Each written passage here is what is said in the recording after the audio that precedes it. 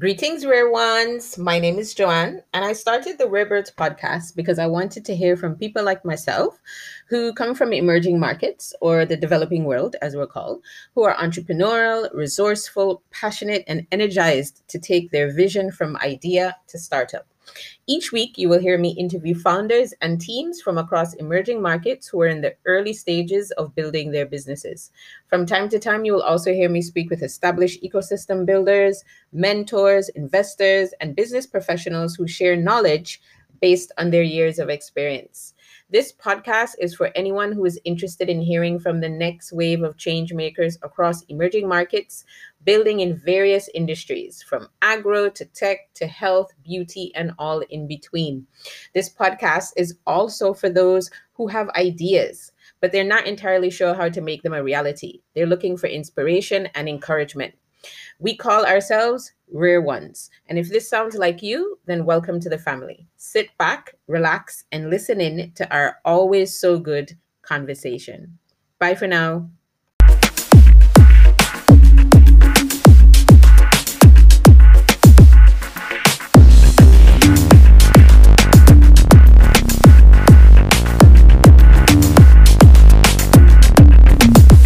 Greetings, rare ones, and welcome to the Rare Birds podcast. And this is your host, Joanne, back with another episode. And today I am joined all the way from Boston by my guest, Jason Kraus. Hello, Jason. Hi. Yeah, it's great to be here. Thanks for inviting me on the show.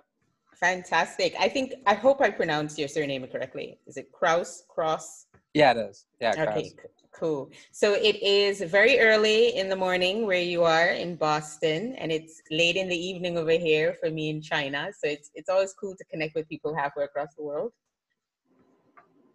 Yeah, I'm glad this worked out. For sure. So Jason, tell us a little bit about just you generally, your background, and how you got into the work you're doing now, which is essentially the startup investment landscape. Sure.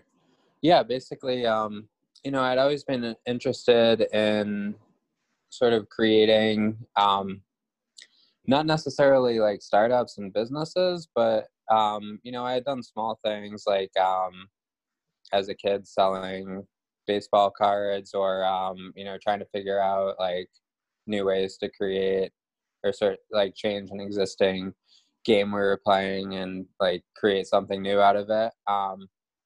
And that part, still stuck with me on the entrepreneurship side.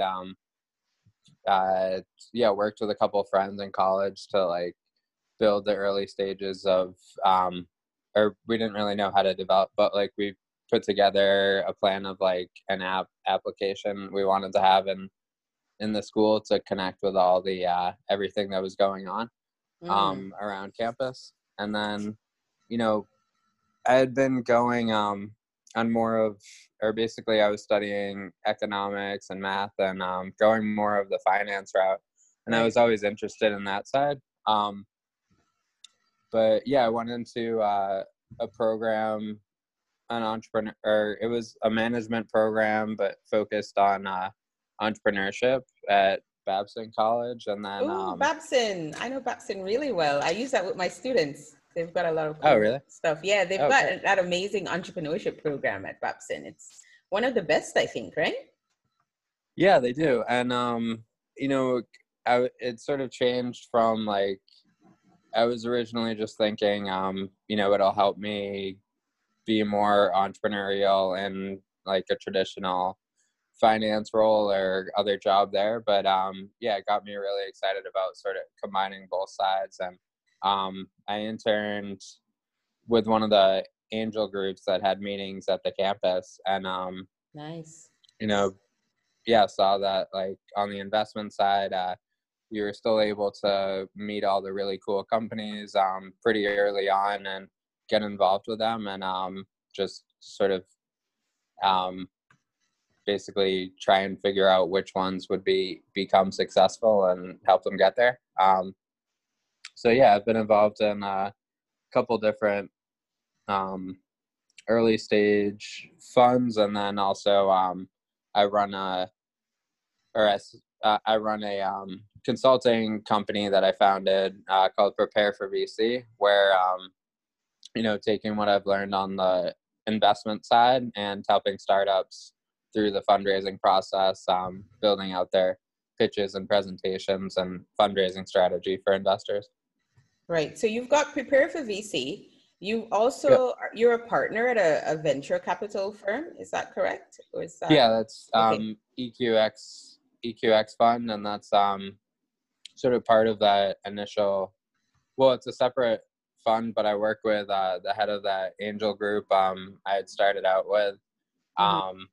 And yeah, so we collaborate a lot, like on an earlier stage than a lot of other venture investors are looking, and at more, I guess, more around the same level of where angel groups look that might not necessarily need, like, it's not necessarily the companies that need to raise $50 million to be successful. It can be ones that maybe take a little bit less capital at the beginning, and it can be a successful venture over the next 5 years, just by growing from where they are to something 10 to 20 times bigger than that, and Yeah.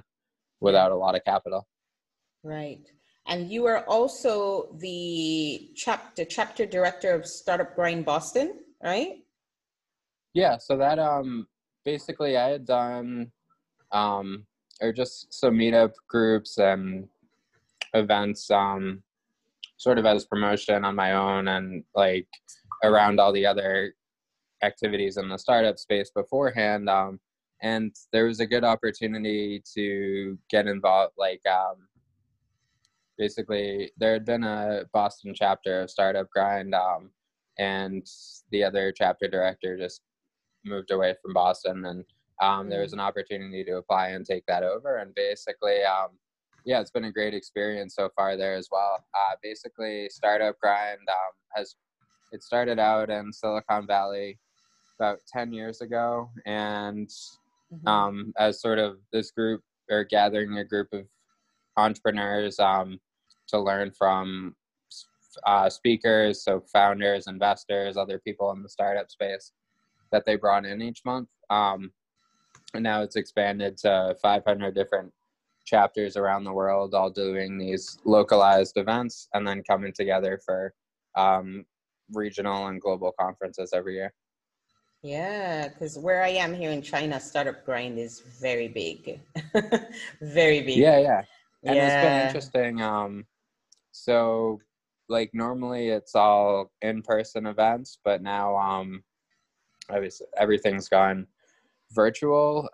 So we've seen, I mean, obviously, like I still, we all still love the in-person experience of actually like getting to really connect with the speakers, connect with the audience. But it's been good to be able to have like people from other regions around the world just join in on each other's events that we're all hosting, and Yeah. get to meet a lot more people that way. Absolutely. So, okay, you're a very busy guy. You've got Prepare for VC, you've got the EQX Fund, you're the director of Startup Grind Boston. Is there anything else that you do that we don't know about? Or is that about it? I know you've written a book. You want to tell us about your book? I have. Yeah, it's called Venture Forward: Lessons from Leaders, and Okay. the idea behind it is basically that whatever challenges or situations you're going through, there's somebody else, other entrepreneurs and leaders that have gone through something similar before that we can learn from. So it's mostly telling stories at each phase of the startup journey of what other founders have done. Some like less well known, or some of the local companies here in Boston, other or everything from technology to healthcare companies, and a wine company out in the Midwest. And then there's also some bigger, like more unicorn startup stories of like how or what the Airbnb founders had to do, and how some of the brands like Instagram, pivoted from their original idea to where they are now. Yeah, definitely. Okay, so how do we start this conversation? Should we start with sort of the different stages of your startup where you would, or where you would need funding in that particular stage, and kind of go through there so people can understand what that actually looks like, or how that works? Because there's a lot Yeah, that we sure. can cover. Yeah. Yeah, that'd be good. Yeah, so basically, and it depends on the type of company. Some businesses, you need funding earlier on than others, and some you might never need funding. Like, Right. on the consulting business I started, it's there's not too many costs involved. It's just pretty much, you just go out there. I think I put a quick website together, on one of those like drag and drop website builders originally, before we had it redone, and then Yeah. just reached out to as many people as I could to get the first project in.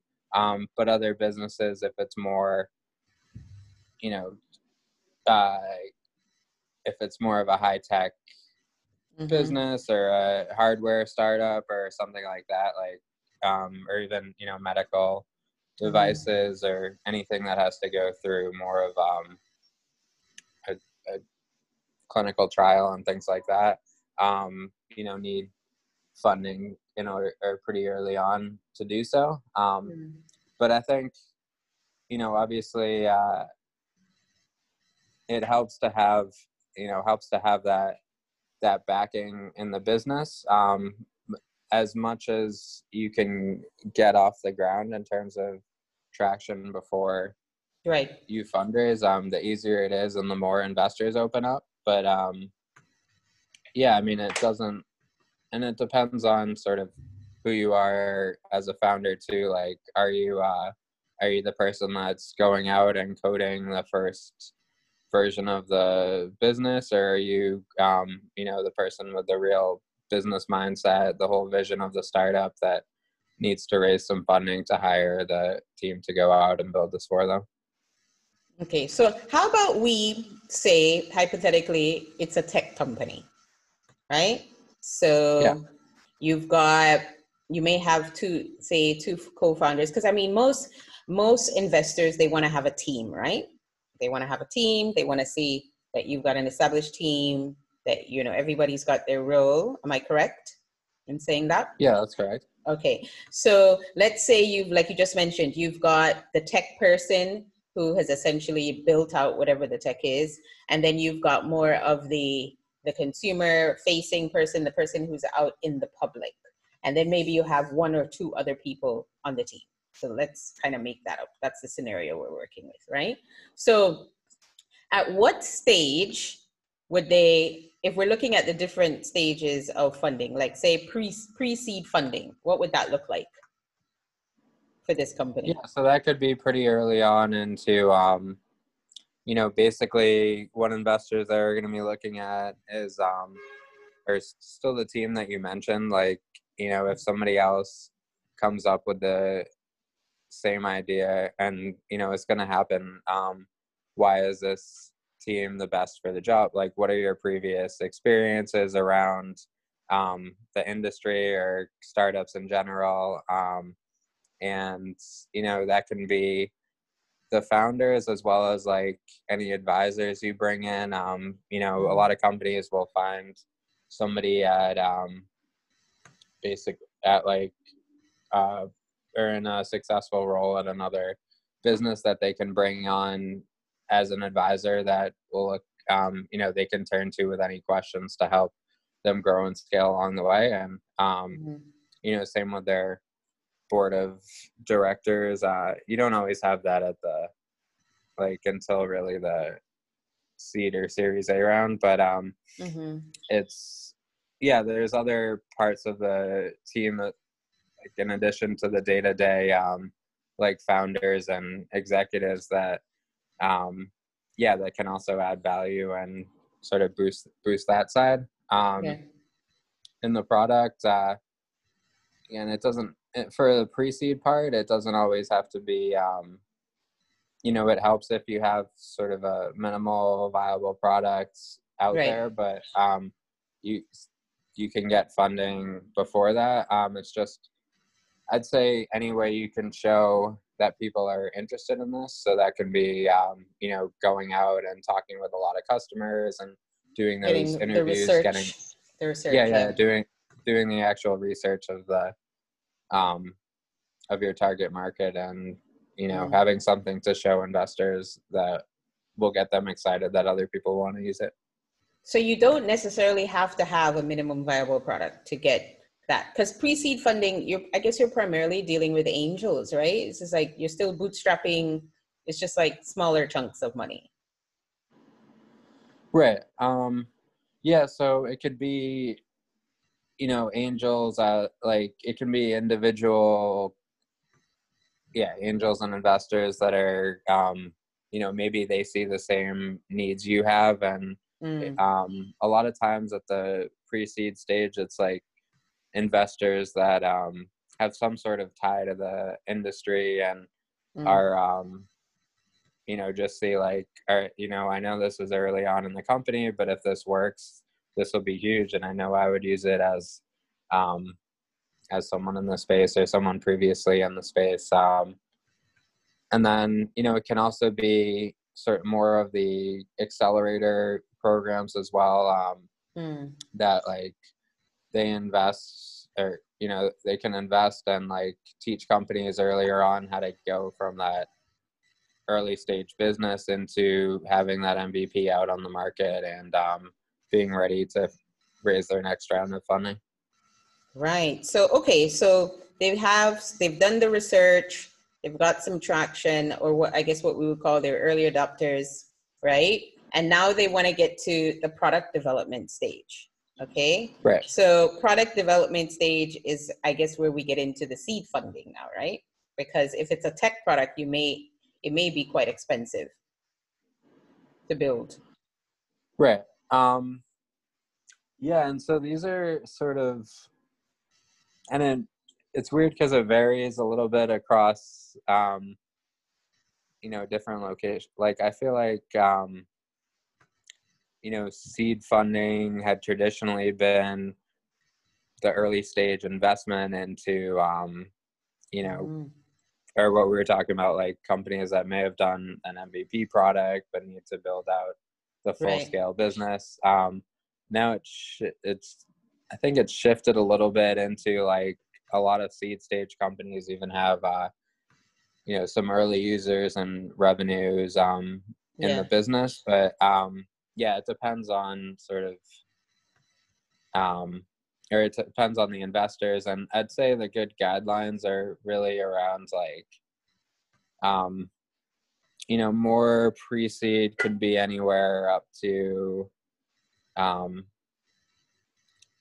within the several $100,000 up to, $700,000 range, in terms of investment. And usually you're like below the $5 million valuation mark, Okay. in a seed investment. You can be, and it obviously like can change depending on the business, but yeah, in the seed stage, you're at least usually 500,000 to $1.5 million on a raise. On Mm-hmm. California and the West Coast, it's a little bit more. Mm-hmm. So like, it could be, like $2 million plus rounds they're looking for. Mm-hmm. And yeah, it can be anywhere up to like, you can raise business, or there's businesses that raise at higher, or yeah, now it's been over the last few years like much higher valuations, I think, but some of it's come back a little bit right now to incentivize investors to like continue funding through COVID and through Mm. everything else that's going on right now. But yeah, I'd say for the most part, the big difference is like pre-seed and seed funding are more based off of the vision of you have a little bit more traction at both of those towards the seed stage, but it's still based off of where can this business go 5 years Right. from now versus when you get into the Series A and Series B funding. It can be based off of, like, it's a lot easier to value it based off of revenue or other or the size of your user base and other statistics that you already have in the business that aren't there early on in the seed stage of the company.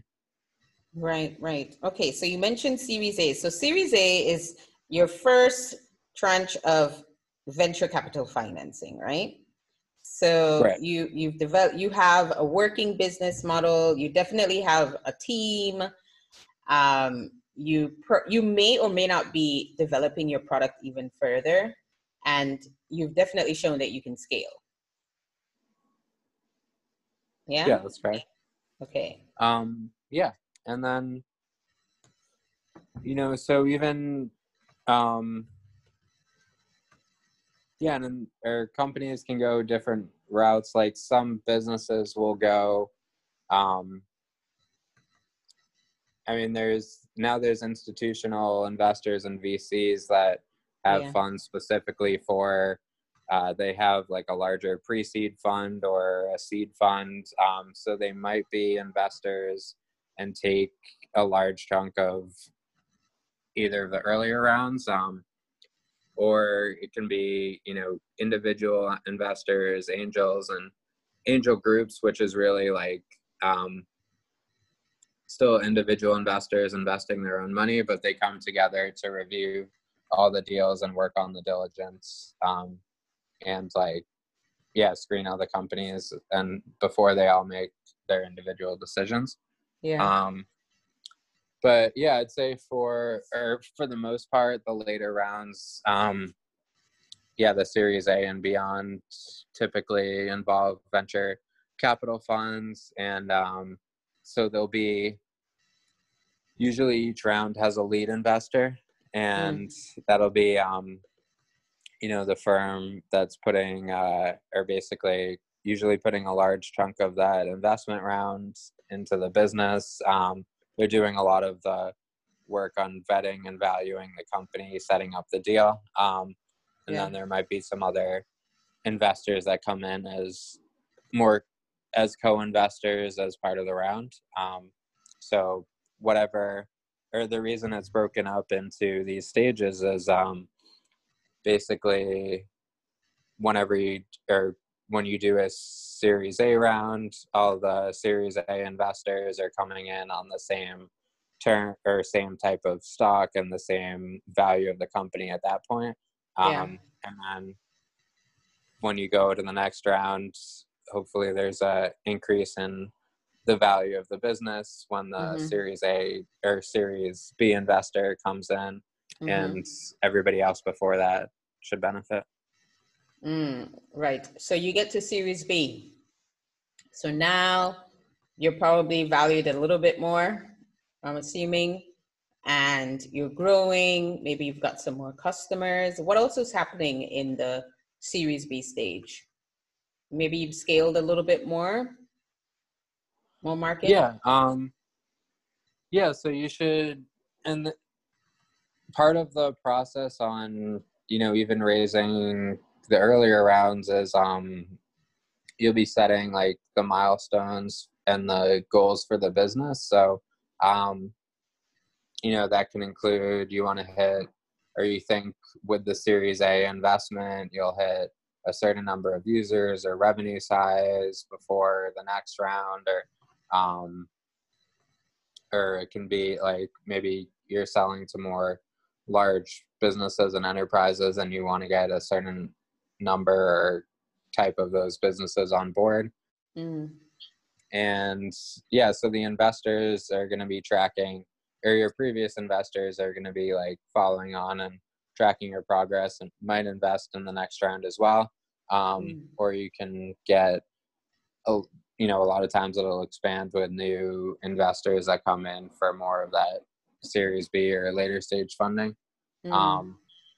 And yeah, and there's no like set stopping point.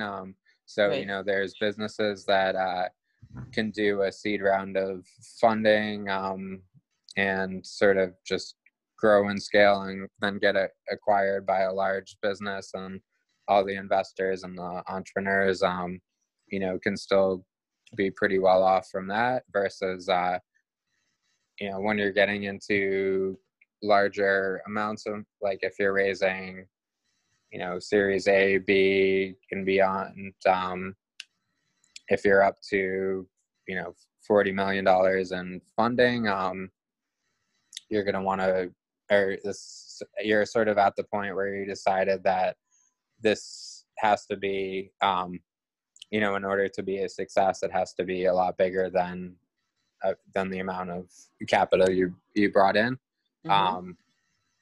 So yeah, it's just a decision on the founders and the investors of like what the best strategy for the business is, and also it depends a little bit on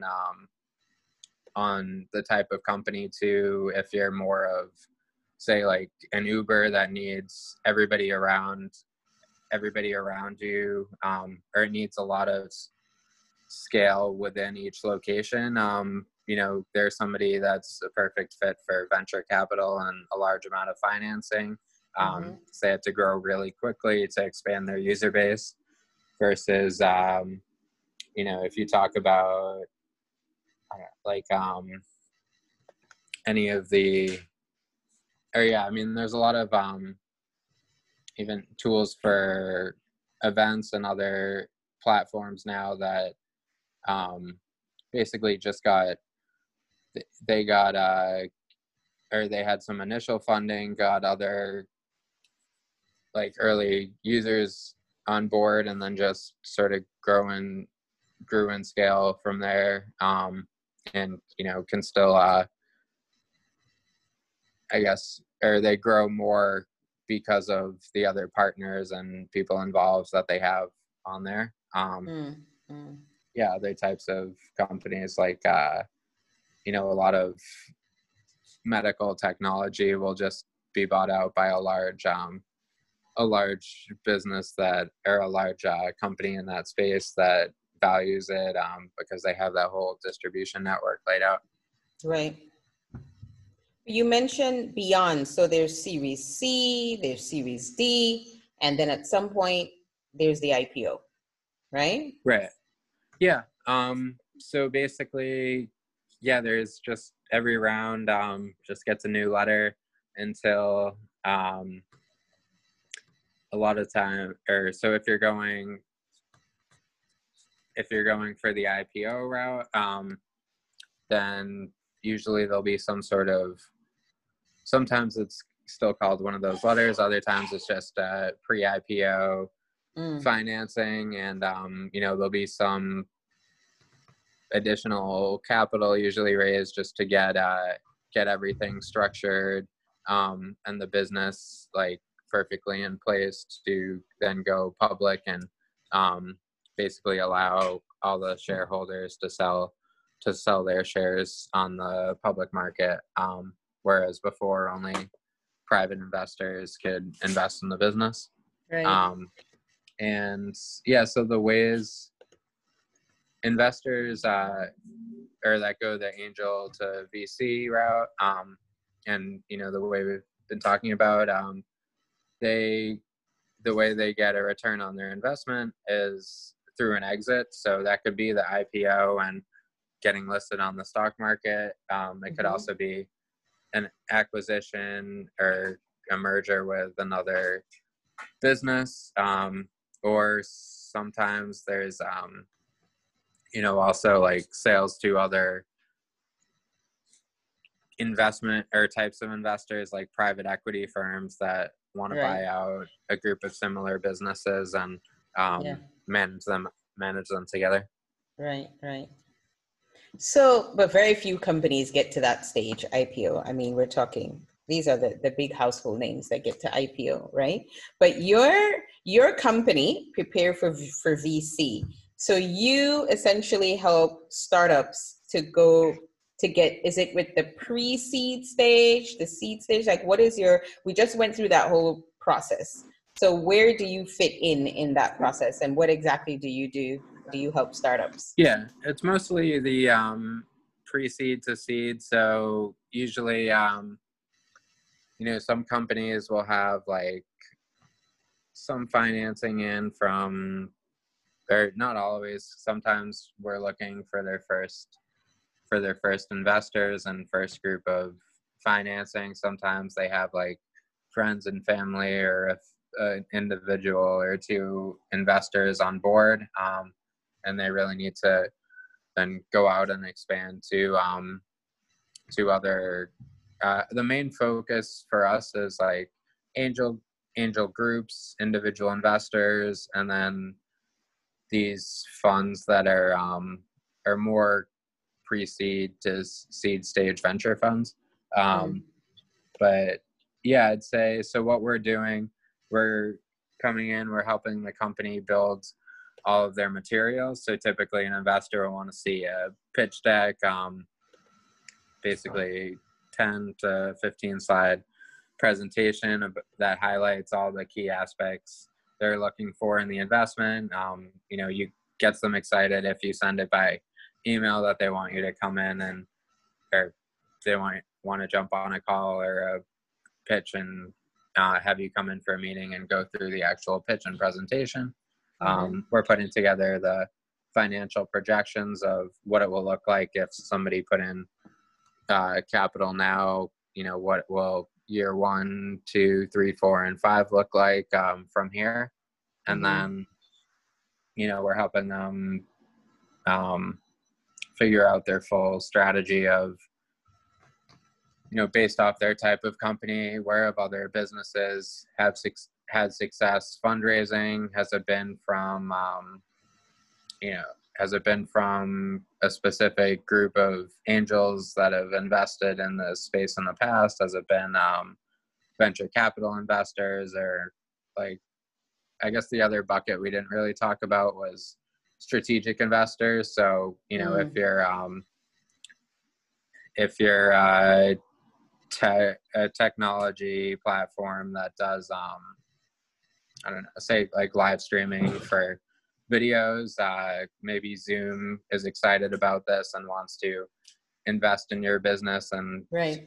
like integrate it into what they're doing. And that So a happens a lot of lot. That happens quite a lot, doesn't it? Like a lot of the bigger yeah, it's been companies. Yeah. happening.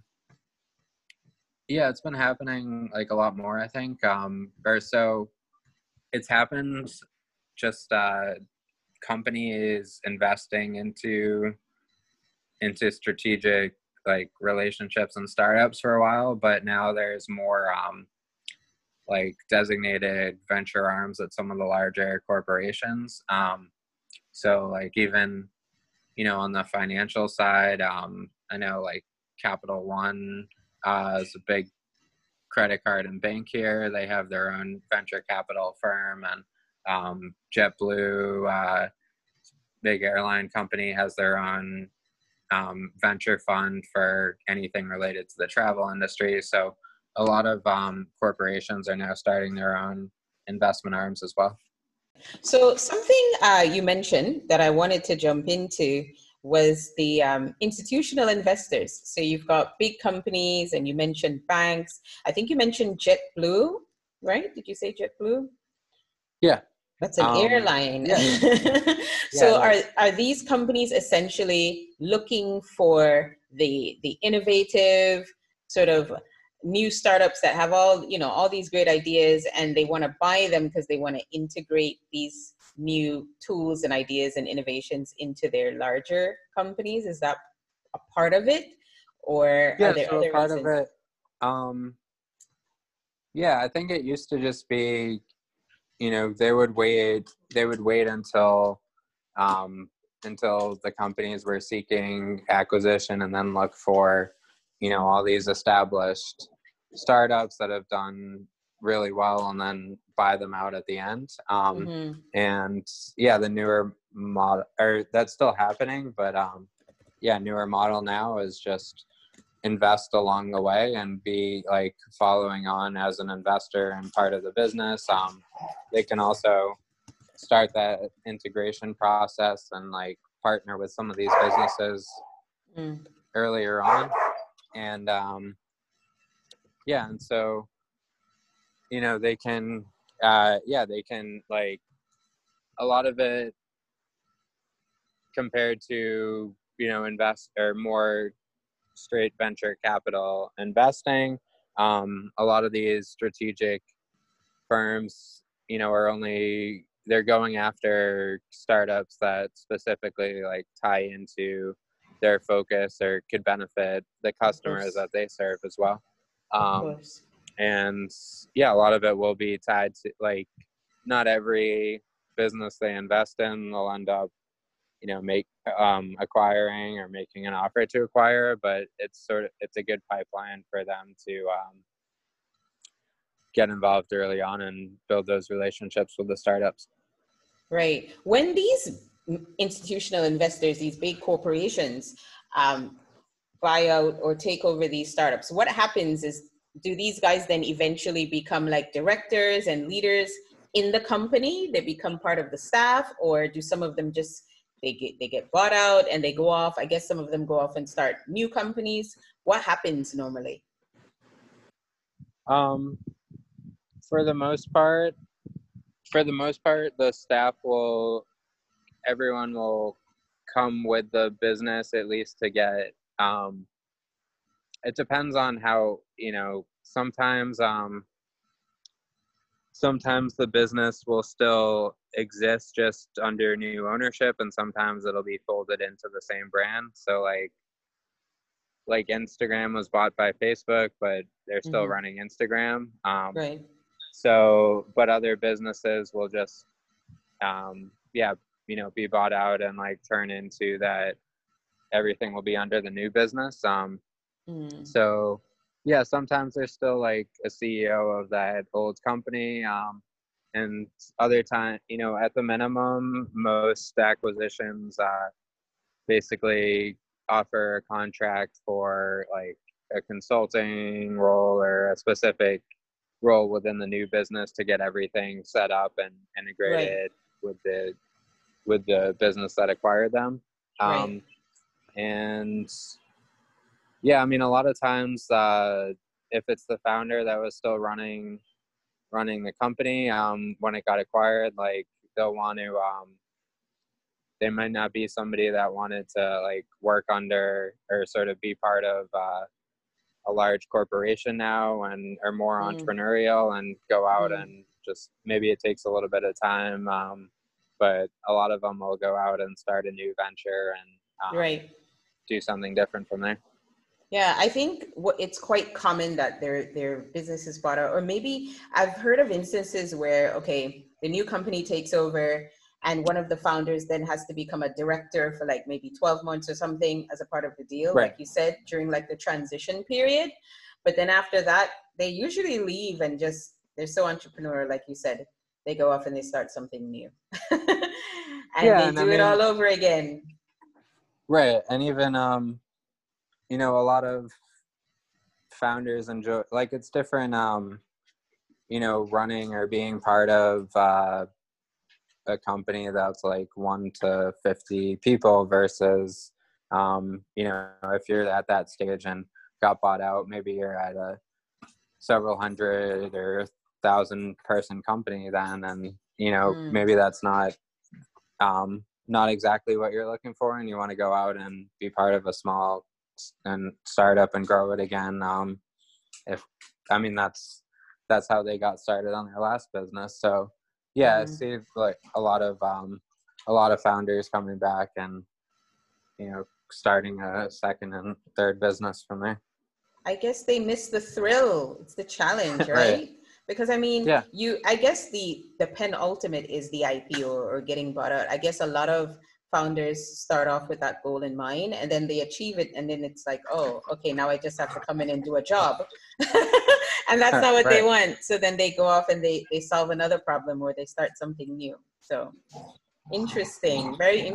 What are some of the, I guess it's twofold, some of the biggest blunders that startups make when they're investing, or perhaps some of the biggest challenges that they have when trying to seek out investors, looking for investment? Oh, okay. Yeah. So one thing I'd say is it's easy to, or so, I mean, if you're involved in the business day to day, it's like easy to assume everything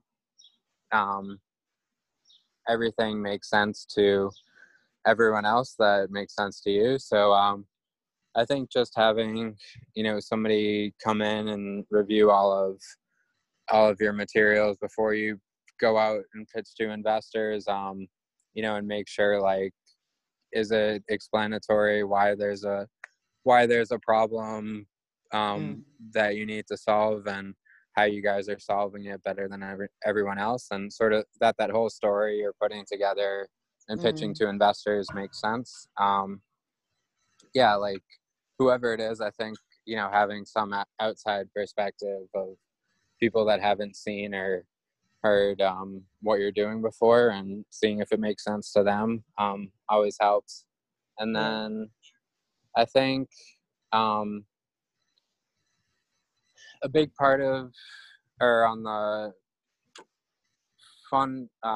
fundraising path in general, is just having a plan earlier on of is this a business where you want to raise or your goal is basically, you can end up, or monetary wise, you can end up the same if you have if you've raised $3 million and turn it into a $50 million business, or if you raise $50 million and turn it into a $500 million business.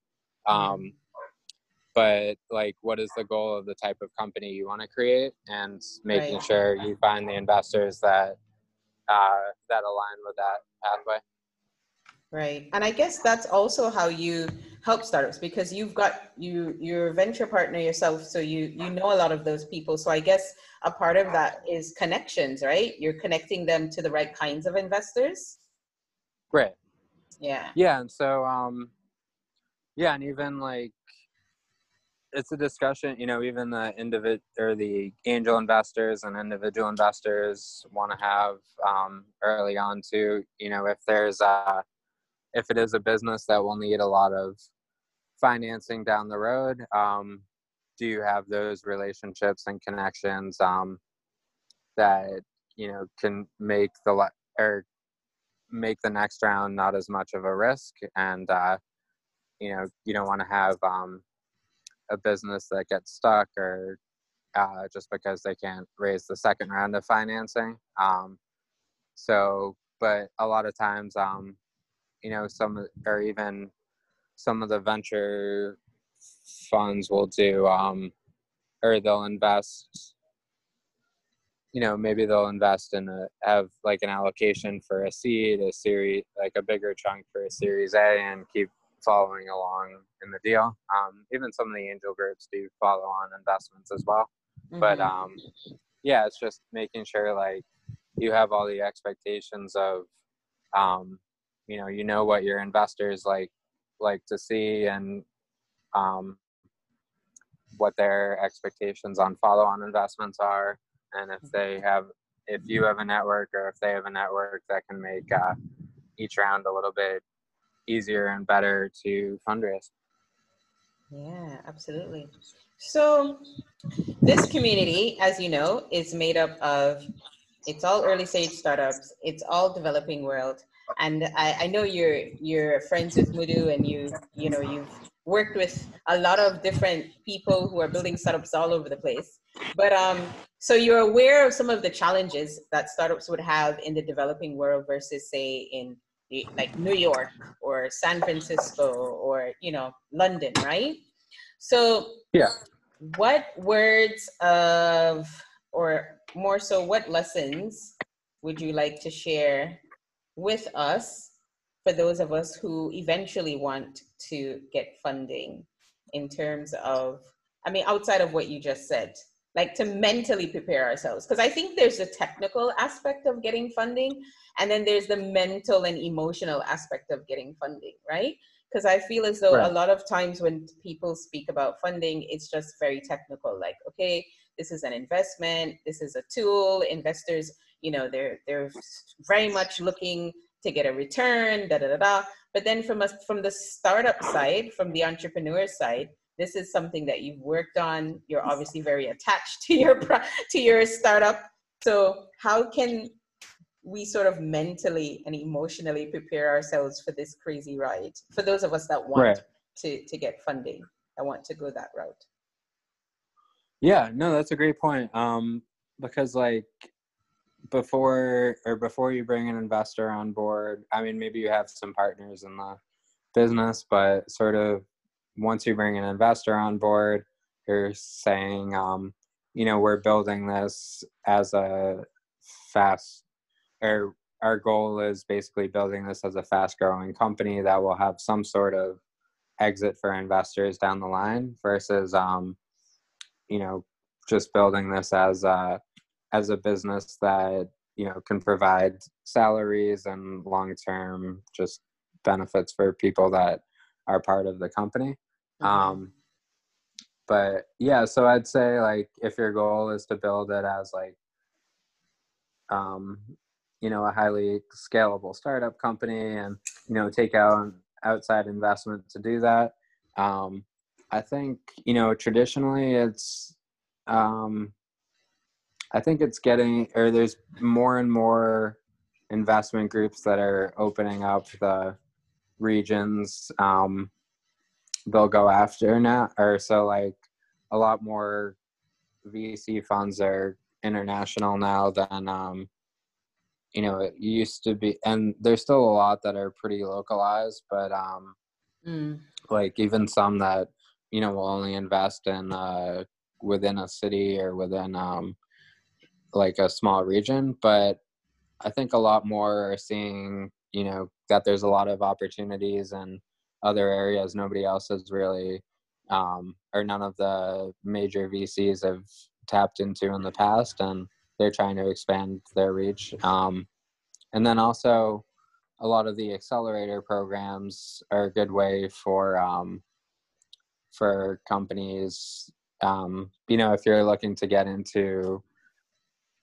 get connected with U.S. investors, for example, like a lot of the accelerator programs here will take companies from around the world and still like introduce them in the same demo days to all the other investors there and give them an opportunity to meet the investors here. But there's also like, we have a big venture community, but also like across Europe and other regions. I've seen there's big big VC investment communities, and I've seen like the startup space across across Africa and Asia has been been impressed by like everything through Startup Grind and the other groups, the Rare Birds community and everything there, and it seems like it's been growing pretty rapidly. So yeah, excited to see all the ventures that are coming out. And I'd say the other part too is like I heard somebody else mention this, that some of the innovation here, or like here in the US, we're going sort of step by step into new technology that in other developing countries, you might just go from, or if we're on technology 2 and moving to technology 3, maybe you didn't have 1 or 2 and just jump straight to 3. So it doesn't mean like, it's like, could be a different pathway, but we're all connected now on the same social media channels, and Definitely. WhatsApp, Zoom, and like I think it's becoming more of a global startup ecosystem than ever before. Yeah, yeah. I mean, I guess that's because the challenges in the developing world are so different, you know? So, and technology is such a big enabler in developing countries too. But I mean, as we can see now with COVID, what's happening, you know, in terms of technology, those countries that really used technology seem to be thriving and surviving a little bit more than those that haven't. Right. So, like in a country like where I am, I'm plugging China, but I mean, I know China is not the country to love right now. But we've done really well over here because of all the tech, because of how technologically capable the nation is, you know, so that it's as if even though a lot happened initially, things are running really smoothly. There wasn't that much disruption because the technological infrastructure is, it's just so good, you know, whereas Right. there's still some other parts of the world where it's just not like that. And even in some wealthier parts of the world as well. So I think technology is transforming some of the developing world very, very quickly. So I guess that's why, you know, you find, for example, people are skipping stages of things and just jumping right in and whatnot. So yeah, it's definitely an exciting time to be in developing countries and see how entrepreneurship is moving really, really fast, and see a lot of the people who are building really interesting and exciting startups, which you know of because you've introduced me to so many of them already. Right. And I've had them on the podcast. So yeah. So it was really great to have you on. Thank you so much for sharing with us. It's been fantastic. Yeah. No, I enjoyed our conversation, and yeah, thanks for having me on here. So before you leave, what are you going to do next? Because I mean, you're a relatively young guy. You've done a lot already. Like, what are you going to, where do you see yourself in the next like 5 to 10 years? Do you think you're going to stay in this space, or are you going to build your own startup? What do you want to do? I like the yeah, I think just grow in the in the venture space here, and yeah, I mean the goal are to have a bigger fund and a bigger advisory group that we can help more and more startups.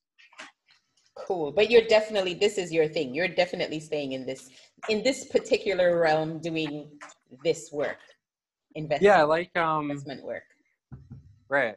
Yeah, I mean I like the aspect of like trying to figure out what the next best thing is from the investment side, and also helping a lot of different companies at the same time, and sort of being able to learn and apply what works for one company to a different startup. Yeah. That is interesting. That part is really interesting, actually. Very cool. Okay, Jason, thank you so much. And all right, folks, that's it for us. I hope you've learned some really new and interesting things. I know I have always learned new things when I talk to Jason. So thank you so much. Thank you. All right. Okay, bye for now. Bye. Hey there, rare ones. I hope you enjoyed listening into this week's conversation.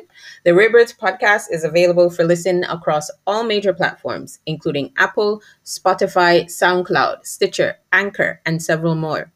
Please share our conversations with your friends.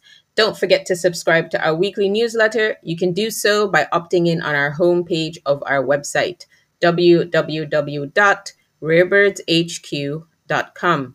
The weekly newsletter provides analysis and data around the topics explored in our weekly conversations.